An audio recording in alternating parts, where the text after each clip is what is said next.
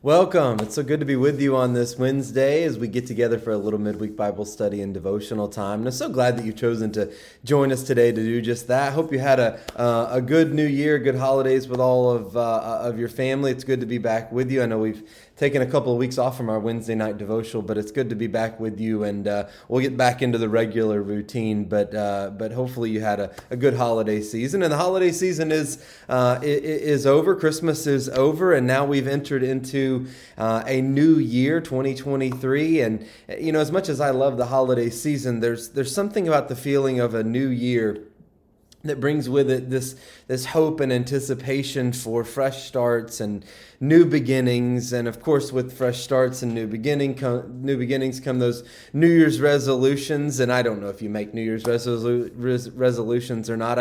I kind of go from year to year, and sometimes I write them down. Sometimes I've got some very hard, fast things that I want to do. Sometimes it's more general things that I want to work on. And maybe you don't call them resolutions, but I think we all approach this time of year with some kind of, for some of us it is a list, but some kind of mindset and things that we want to start doing. We want to start doing better. We want to stop doing, whatever they may be. We've all got these things that we want to work on during the upcoming year. At least I hope we do. Hopefully we want to get better. Hopefully you've got some goals in mind for things that you'd like to improve upon for the next upcoming year. And hopefully around this time next year, or hopefully you haven't been saying this already, but hopefully you won't be like the guy who said, I can't believe it's been a year since I didn't become a better person. Hopefully that doesn't describe you this year, and hopefully it doesn't describe you next year. During the Christmas season,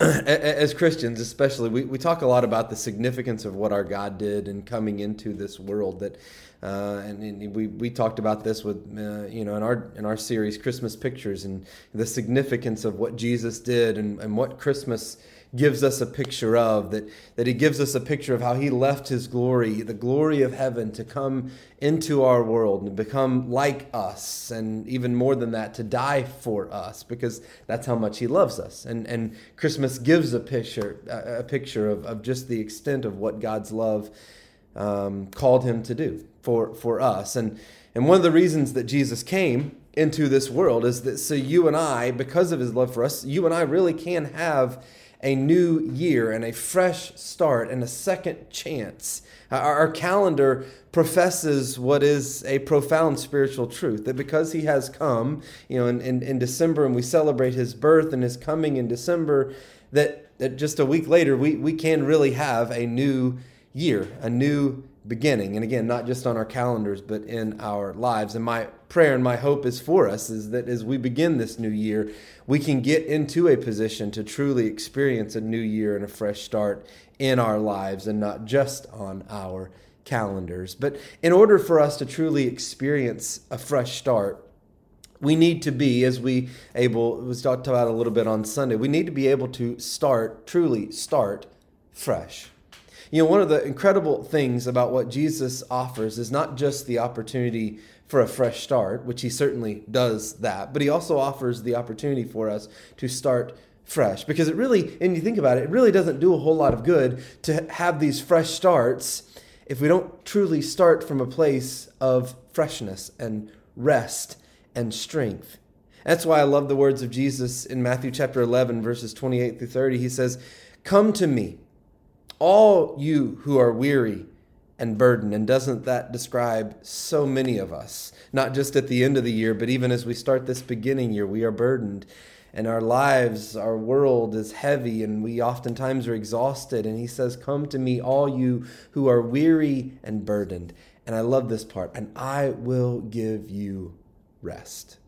Take my yoke upon you and learn from me, for I am gentle and humble in heart," Jesus says, "and you will find rest for your souls. For my yoke is easy and my burden is light."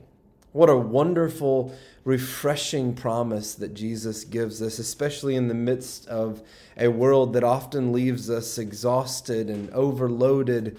What a wonderful promise that his yoke, his burden, what comes by following him To follow him is not heavy, it's not exhausted, but his yoke is easy and his burden is light, and following him will bring the true rest to our lives and to our souls. That instead of striving in our own strength and our own power, that we can rest in his strength and his power and what he has already done for us. And so in the midst of all of our New Year's resolutions and the hopes and the plans that we have for the upcoming year, my prayer is that for each of us, we will simply not experience just a fresh start, but that we will be able to truly start fresh by resting in the love and grace and presence of our Lord Jesus Christ. So Happy New Year, and I hope you start fresh. And it's in all of these things that we are so thankful to be able to be together. And I'm so thankful that you have joined us together today. I hope you have a blessed day. God bless.